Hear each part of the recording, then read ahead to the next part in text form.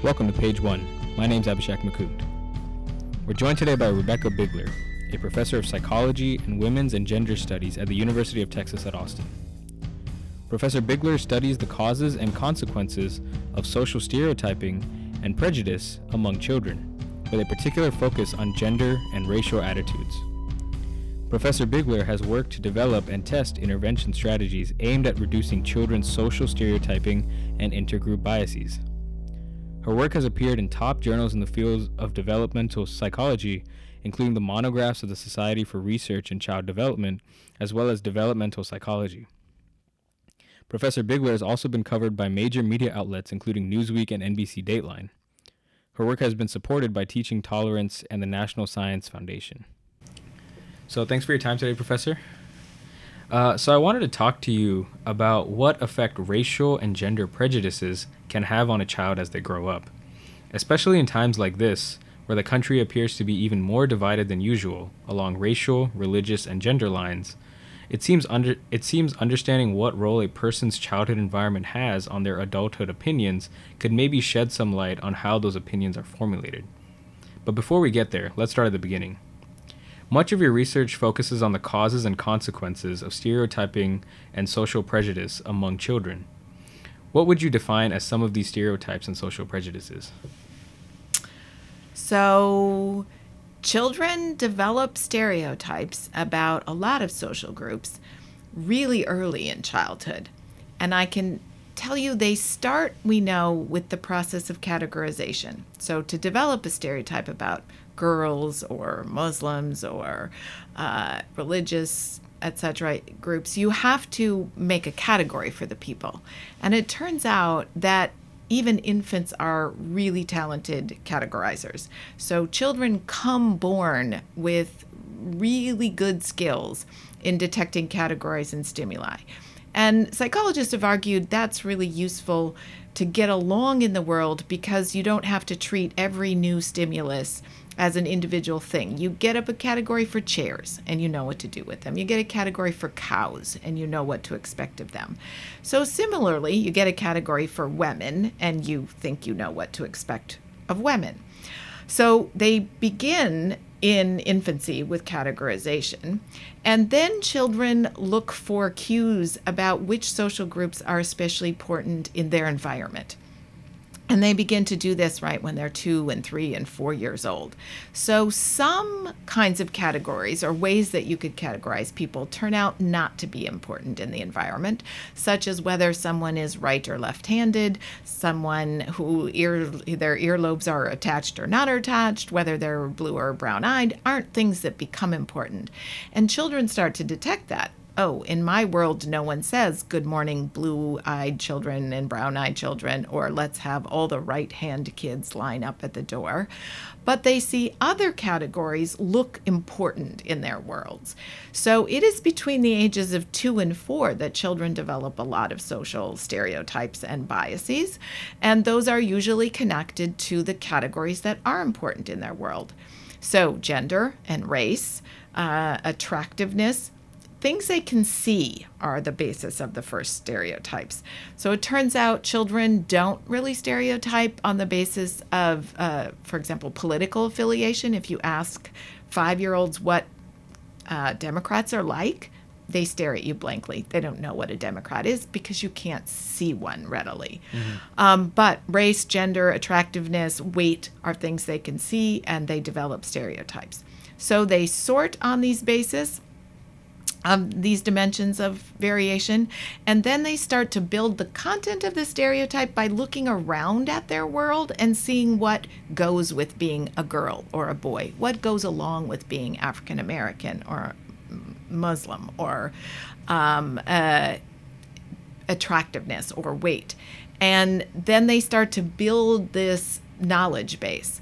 So in the case of gender, it happens a lot because the categories marked, people say, good morning, boys and girls, and what a cute girl, and what does your daughter want? And they mark gender all the time. So the child says, this is really important, being a girl versus a boy. And then they look around in the world and they see men and women don't do the same things. So they're going to build the content of the stereotype by seeing, oh, When I see someone driving a bulldozer, it's usually a boy. When I see someone being a nurse, it's usually a girl. Caretaking, agency, aggressiveness are all things they can detect in the world. So by the time kids are really 3 years old, they have stereotypes about gender that include the jobs people do based on their gender, the activities like hockey versus sewing that kids do and adults do, and the traits that people have, nurturing versus being aggressive, for example. And they can do that with race as well by looking at the media and seeing, for example, that whites and African Americans and Latinos often share different social spaces. So a kid in Austin, for example, might drive around their neighborhood and see, oh, white people live over here. White people go to this grocery store. And if I go to another spatial location, this is where there are brown people going to church or brown people going to the grocery store. So children come to think race is important. So what do people who have skin like pale skin or skin that is darker in some way, what do they do? What are their roles in jobs like? And again, they build the content of stereotypes. So they're really well in place by the time kids start school. They're going to have well-developed stereotypes about race and gender.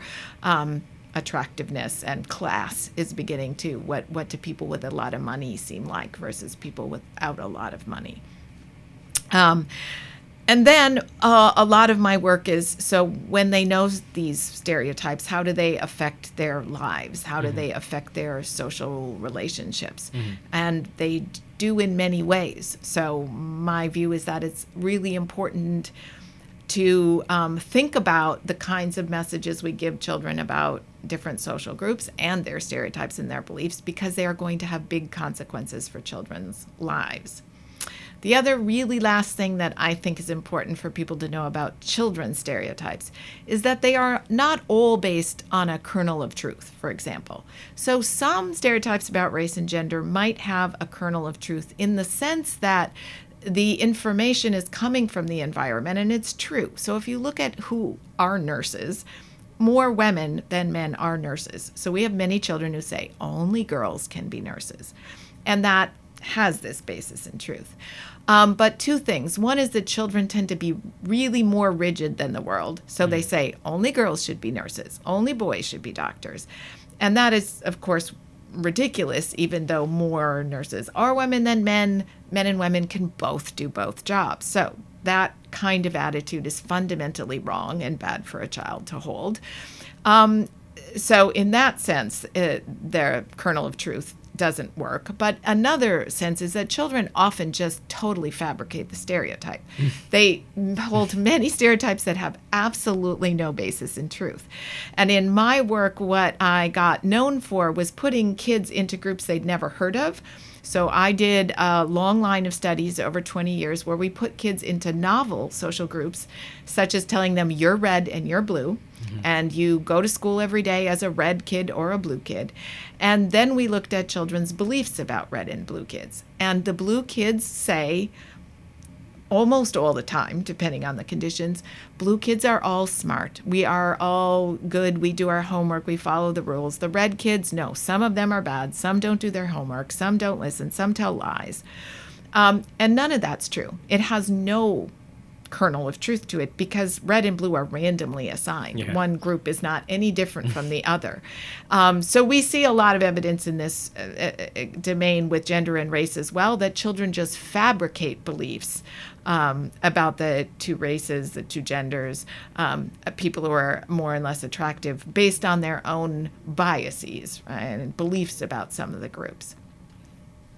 So when, like, at least what I'm getting from that is that the environment plays a huge role in shaping a kid's stereotypes or racial prejudices. But that seems to suggest that maybe a parent has some control, but not all control over what that child will be like when they get older. So what could a parent do in that scenario?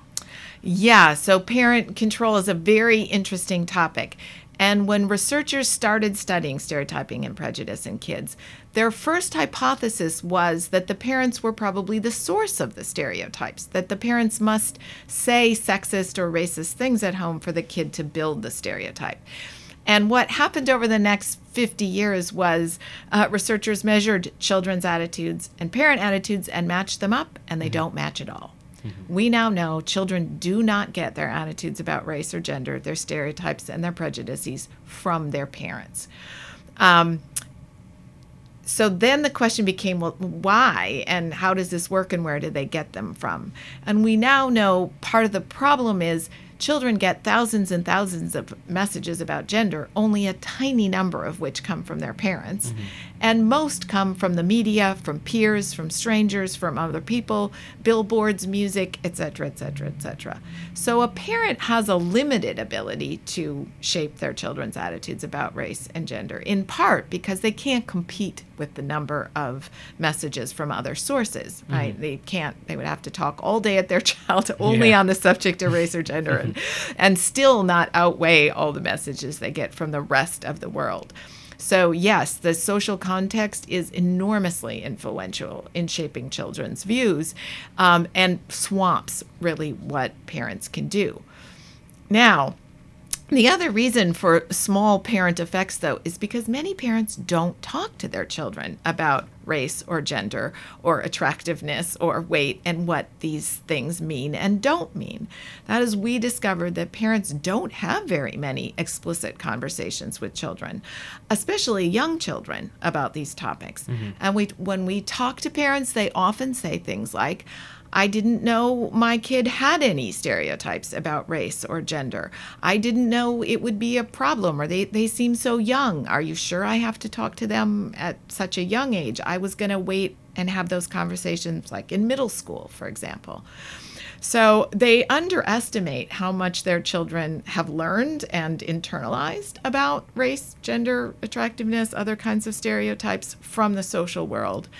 And they're really not also maybe prioritizing those conversations. So often I know parents have a lot of priorities in raising children. You're trying to get them to be, nice and not cheat and not hit their neighbors and eat vegetables. And so maybe the conversations related to making sure your child doesn't stereotype African Americans or doesn't stereotype girls in some way just don't rise to the front of what you're trying to do with your child, when I think they probably should, right? They should be right up there among the kinds of things you should be trying to do. And I think my view, at least, is when parents are committed to having those conversations, they can have an enormous influence on their children's views about race and gender in lots of social groups. But they have to be committed to having the conversations. And then they have to be committed to engaging in behavior that matches their beliefs and their values that they're trying to convey. And that's just easily summarized as you have to walk the walk and talk the talk. And what's interesting is we already know that about things like drug use, cigarette smoking with children. Parents who say don't smoke cigarettes and then they themselves smoke cigarettes in front of their children have a child who's much more likely to smoke cigarettes. Similarly, you can model for your child, I'm never smoking a cigarette, but if you never bring up the topic of cigarettes and you don't explain why you have opted not to smoke cigarettes, your child again is more vulnerable to becoming a cigarette smoker. So we know with children, you have to explicitly convey your values, what's important to you, what you think the right behavior is, the right value is, the right path forward is, and then you have to act that way. And sometimes in the case of race and gender, the problem is the parent might have a value that they don't act on. So in a really big study we did with white parents and their young white children, we found that most white parents didn't explicitly have racially biased attitudes. In this case, we asked about African Americans. They didn't want to raise children that were endorsing stereotypes about African Americans or prejudice against African Americans, but they modeled behavior that made their children think that they were prejudiced. And specifically, these white mothers operated in very white worlds. Their friends were white, their neighborhoods were white, and the child looked at that behavior, all of my mom's friends are white, and thought, this must be because she doesn't like black people. Right? That's my explanation. She's never talked to me about black people. She's never explained why she doesn't have black friends. So I'm going to assume it's her intent not to have black friends and that she must not like black people. So it was the mother's social circle. How many friends, close friends they had that weren't white, that predicted their child's attitudes rather than anything else that they were doing. So it's both walking the walk and talking the talk about your values related to social groups that seem important for raising children that truly appreciate diversity, right? Seek out friends that are different, engage with other people's viewpoints in a respectful, interested way. So you've brought up also that like the role of the media is really important in this. What kind of role does the media take in this world? Enormous. So children watch more media now than they have at any other time in human history, which is astounding. Right? They're spending many, many, many hours every day looking at screens. Mm-hmm. They are exposed to just countless models that are now quite diverse, right? You can see all kinds of people on screens these days, all mm-hmm. colors, races, religions. But many of those depictions follow along stereotypic lines. So still today, we see more women, for example, in roles on screens that they don't have an occupation or that occupation is traditionally feminine or low status or low paying. You see more roles overall for men than women, conveying their second-class status. Many roles for people of color on television are stereotypic, right? Muslims are portrayed as terrorists more often than anything else. Mm-hmm. So children see all of those things, and that is how they build the content of the stereotype. What are people of X like? They look at television and build those models. And in the case, for example, of attractiveness, right, the attractive people on television overwhelmingly are the good, the nice, the intelligent, the kind. We mark being criminal with unattractiveness. And again, kids are building this link. It is pretty people that are good. It is ugly people that are criminals. And this includes adult-oriented media, but also Disney movies that just really often mark the villain of a story with unattractiveness. Mm-hmm. So it's totally understandable that a child would become stereotypic at the age of 5 or 6 or 7 if they're living in a world, right, exposed to all this media. So I often, and this is where I'm often different from the parents, see being a stereotyper as a 5 or 6-year-old as actually normative. There's nothing deviant about a 6-year-old who says only girls can be nurses, only boys can be brave. It's a reasonable conclusion in some ways from the worlds in which they are embedded. So a white child who says only blacks are mean, only blacks are dirty, it's appalling to us, but it really is sort of a normal developmental happening given the worlds children live in. So yeah, a lot of blame to go around actually between the media and parents not making enough of an effort and not enough of an educated effort to raise children that hold beliefs that are truly egalitarian, right, open-minded, appreciative of diversity. Now, what role does the presidency play in all this? So that's a great question, and I think for decades we would have said probably none with respect to children because historically children didn't have a lot of access to information about the presidency. Mm-hmm. But that's not true anymore. As I said, children are now just awash in a sea of media. Mm-hmm. And so in a recent study we've done where we, for the first time, interviewed young kids about the presidential election in 2016, we saw children were encountering lots of information about the presidency, the candidates who were running, and had reported many things about the candidates' personalities and their views, for example, with respect to immigration. We had lots and lots of children who knew, for example, about Trump's views that characterized them as anti-Mexican-American, anti-people of color, anti-immigration. Building a wall was one of the most common things kids reported knowing about either candidate. Hillary doesn't want a wall, Trump does. And that, we believe, is also contributing to again, their knowledge of people of color and what they're like. Trump's many statements about Mexicans are criminals, the ones who come here are the worst of society, are things that kids as young as 5 heard and repeated to us. And you would think, just like all the other messages in their world, those become part of children's representations of what are Mexicans like. So the presidency, our political structures, all of our figures, celebrities, the sports figures, people that are on television that children look up to especially, contribute to their beliefs. So we're talking about how these normative kind of abilities of children start when they're ages from 2 to 5 roughly. What happens when they start going out of that age group? Let's say they're in middle school or intermediate school and they're maybe 12 or 13 and they have these beliefs. Are they changeable, or are they kind of like already kind of set within them at that point? Great question. So children go off to school, right? Elementary school and middle school. And one of the things that prejudice leads children to do is seek out others who are like them.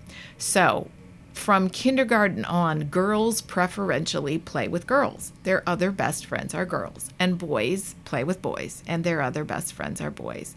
Same thing is true with race. White kids, their preferred friends are white kids. And kids of color, if there are enough of them in their environment, their preferred friends are kids of color. So children start to spend their lives embedded, especially in social worlds, with kids who are similar to them. And what then appears to happen is they become more and more similar to each other. You develop the opinions shared by everyone else in your social group. You develop the skills shared by everyone else. So one nice study shows that the more girls are preferential towards just other girls in their play groups, the more girly they become over time. They develop more and more girl characteristics because they spend more and more time with girls. So rather than a girl who maybe hangs out with boys might play more basketball, might engage in more rough and tumble play, might develop other kinds of characteristics that are more common in boys' groups, that girl won't develop those things if she's not hanging around boys. So that's how the social structures tend to pull apart. We get more and more distant from each other when we don't have opportunities to learn the same skills, talk together about topics, and see them in different ways. And I think that is really one of the fundamental problems facing the United States, is this pulling apart, spending more and more time with people that are highly similar to us in race and gender, class, religion. We start to lose the ability to come together without those interactions being very fraught with anxiety and nervousness and misunderstanding, because we have so little common ground to stand on. We know that people who grow up spending a lot of time with people who are different from them have better social skills. They have better abilities to get along with others and see their perspectives.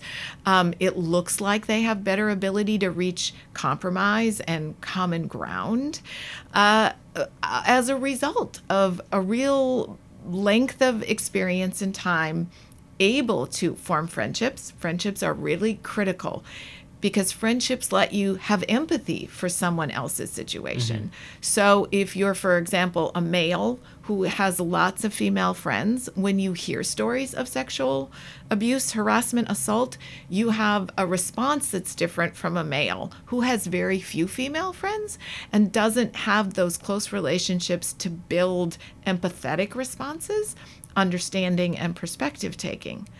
So, and we've seen in the U.S., our schools are more segregated almost than they ever have been. We've returned to the pre-1950s levels of racial segregation. Even in places like Austin, progressive cities, the schools are terribly racially segregated.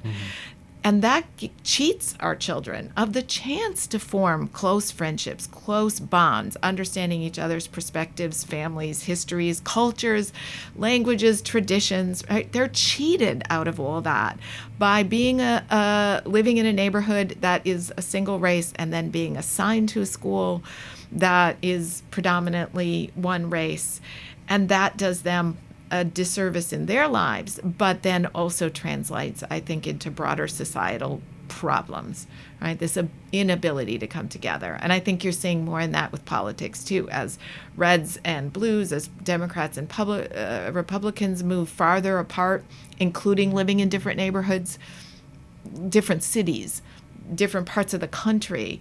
We lose that opportunity, and that will result, I think, in impoverished social skills, sets of understandings, experiences in our lives, and in our ability to handle our country's challenges. So that seems like an insurmountable task. But how would you solve that then? Because that seems like that would be kind of like restructuring all of society to solve that kind of issue, where maybe you'd have to take students from this school and put them in this other school and kind of get them kind of mixing in a sense.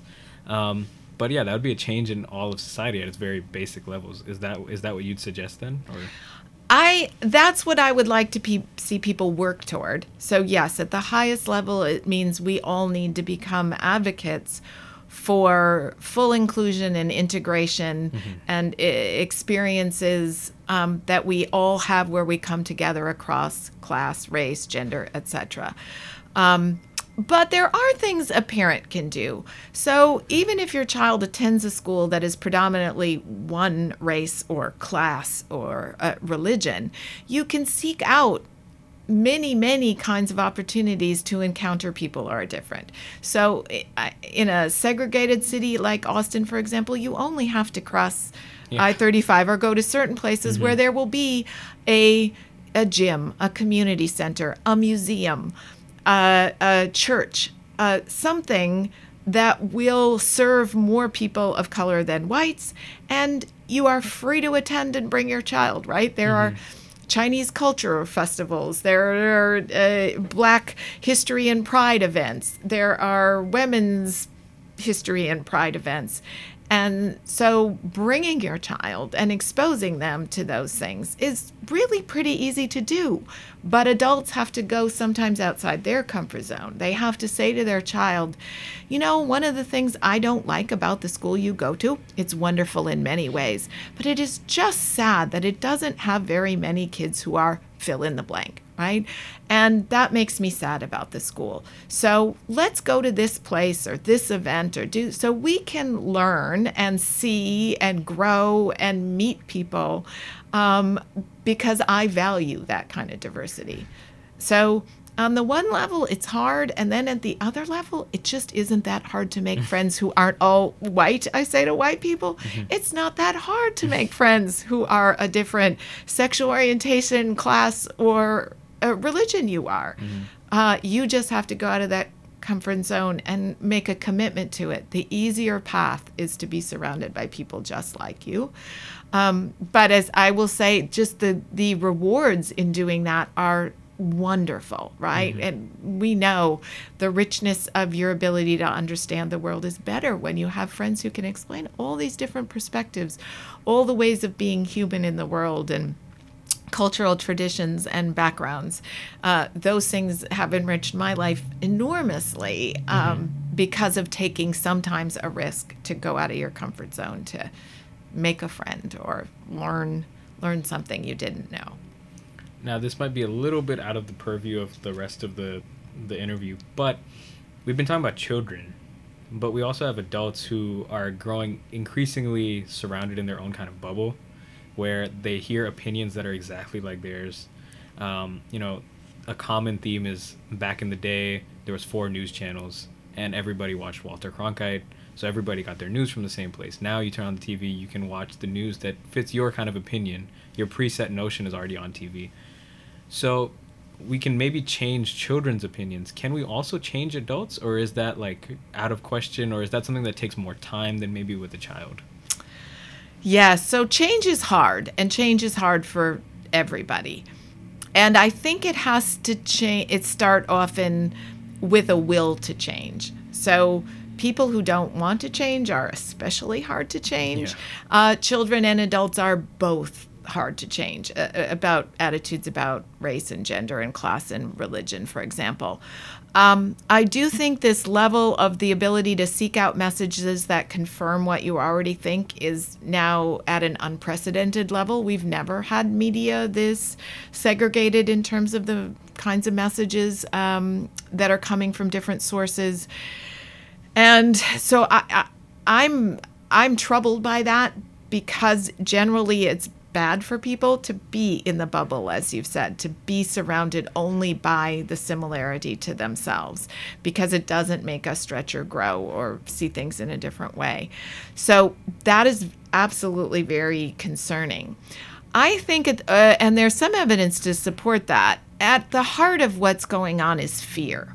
That one of the big blocks to reaching out to other people is fear. Mm-hmm. And it is often fear of people of color, fear of immigrants, fear of transgender people, fear of what's different from me, mm-hmm. that drives people into that retreat.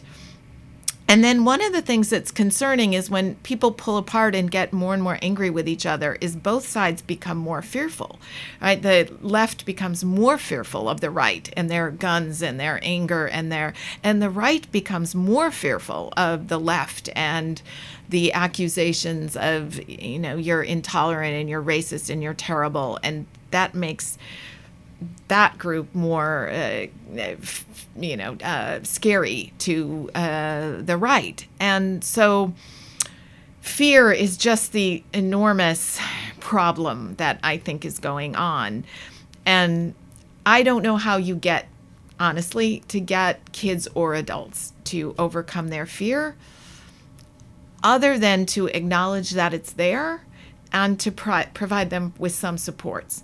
So, as I said, being around people who have different experiences, language, culture, values, traditions, is going to be anxiety provoking, more difficult than just hanging around the people who are like you. And you have to acknowledge that and then say, this might be hard for you. This might make you feel anxious. That will help. And then providing support for doing it. So saying, I'll go with you. I'll support you. It'll be okay in the end. And I think you have to say that to children as well as adults. And hopefully motivate them with the gain that comes out. So why should I be anxious? Why should I risk being called racist in a conversation with people who aren't like me, or sexist? Why should I make those risks? That's a legitimate question. And my answer is because it will enrich your life, but we've got to make that case strongly and get people to believe it. And it's so interesting, my conversation with you before we started talking, the wealth of your experiences talking to other people. Mm-hmm. I look at you and say, that is so great, because it has surely made you a more sophisticated, rich person. To know all these kinds of different people's stories and experiences from all these backgrounds mean you understand the world better. You see it in a more rich, complex, wonderful way than someone who has easy black and white, simple views. These people are dangerous and bad, and these people are good and wonderful. Mm-hmm. And so that is just, I think, wonderful and exciting, and must make your life rich and wonderful and cool. And we have to convince everyone that that's available to them, that you're actually safer in the world if you have friends of every size, shape, color, background, right? Mm-hmm. Than if all your friends look like you. You're less safe in the world in a way. Mm-hmm. If you can't relate to anybody, if they don't look just like you and have your experiences. So maybe that's some way to say, you're safe if you can go anywhere in the world and make friends and mm-hmm. like people, because you can understand them and empathize with them. And I say this as a mother of a child who just went off to study abroad in India. And I thought, how great. I've raised a child who said, I want to go to a part of the world that is quite different from my own. I'm brave enough to go all by myself because I know I will go there. I will make friends. I will learn about the world, mm-hmm. things I do not know and don't understand. I will come back a richer person with wonderful stories and experiences, more complexity in how I see everything, government, class, poverty, healthcare, social structures, because of that experience. If we could all have that, the world would be a better place. So this is my final question. What, with this large access to media, to education, to news, to whatever you want, what is the future kid going to look like? I don't think we know. As I've said, I use the word unprecedented a couple of times because the amount of media kids watch is more than we have ever seen in history. What's out there to watch is crazy and unprecedented, right? Children can now be exposed to pornography, beheadings, as well as pro-social video and Mr. Rogers' Neighborhood reruns, right? Yeah. Oh my gosh. Yeah. We don't know much about what they will self-select to see because there's going to be a way, right? You can see it on your phones. You can see it in places where your parents aren't there. We don't know enough about what they will voluntarily expose themselves to, what they might hide, like, I'm not going to go there or watch that. And we don't know what consequences it will have for them at some level. But I can tell you the preliminary signs are it is making them anxious. You're seeing increasing rates of anxiety in children and early adolescents who are raised with all these screens and all this media. And it might be because they're getting exposed to things that are deeply troubling. And that's a pity. Again, the cost that generation will pay for all of these freedoms we have and that we've presented them with might be very high for them.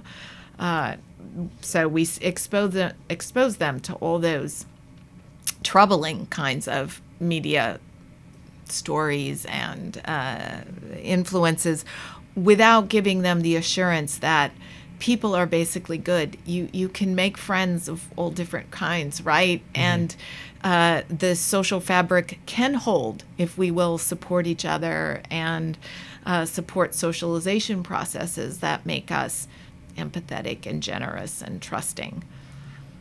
Well, Professor Bigler, thank you for your time. This was a fantastic interview. You're welcome. Thank you.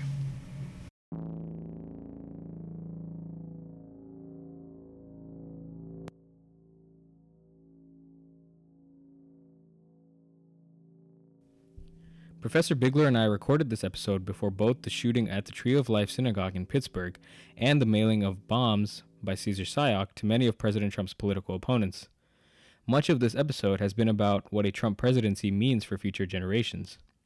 In the wake of those events, what did President Trump do? He chose to blame everyone but himself for what happened. He suggested that the attacks were very bad for the upcoming midterm elections. He espoused conspiracy theories about who could be responsible, settling often on blaming Democrats trying to gain sympathy. President Trump cannot be blamed directly for either of those attacks. He did not tell those disturbed men to commit the crimes they did. However, there is no doubt that he is indirectly to blame. His rhetoric is divisive and hateful. He continues to lessen the value of a human life, whether it's in discussion about the shooting at the synagogue or with the caravan issue. Midterm elections are right around the corner, and if this lessening of human life is not what we want future generations to believe, then it is important to speak up and out about it as often as possible. You've been listening to Page One. Thanks to my guest, Rebecca Bigler, and a continued thanks to the Page One team. Subscribe to Page One on Apple Podcasts, Google Play, or SoundCloud. If you like what you heard, please leave a review. If you have any suggestions or comments, feel free to email us at pageonepod@gmail.com, and don't forget to follow us on Twitter at pageonepod. See you soon.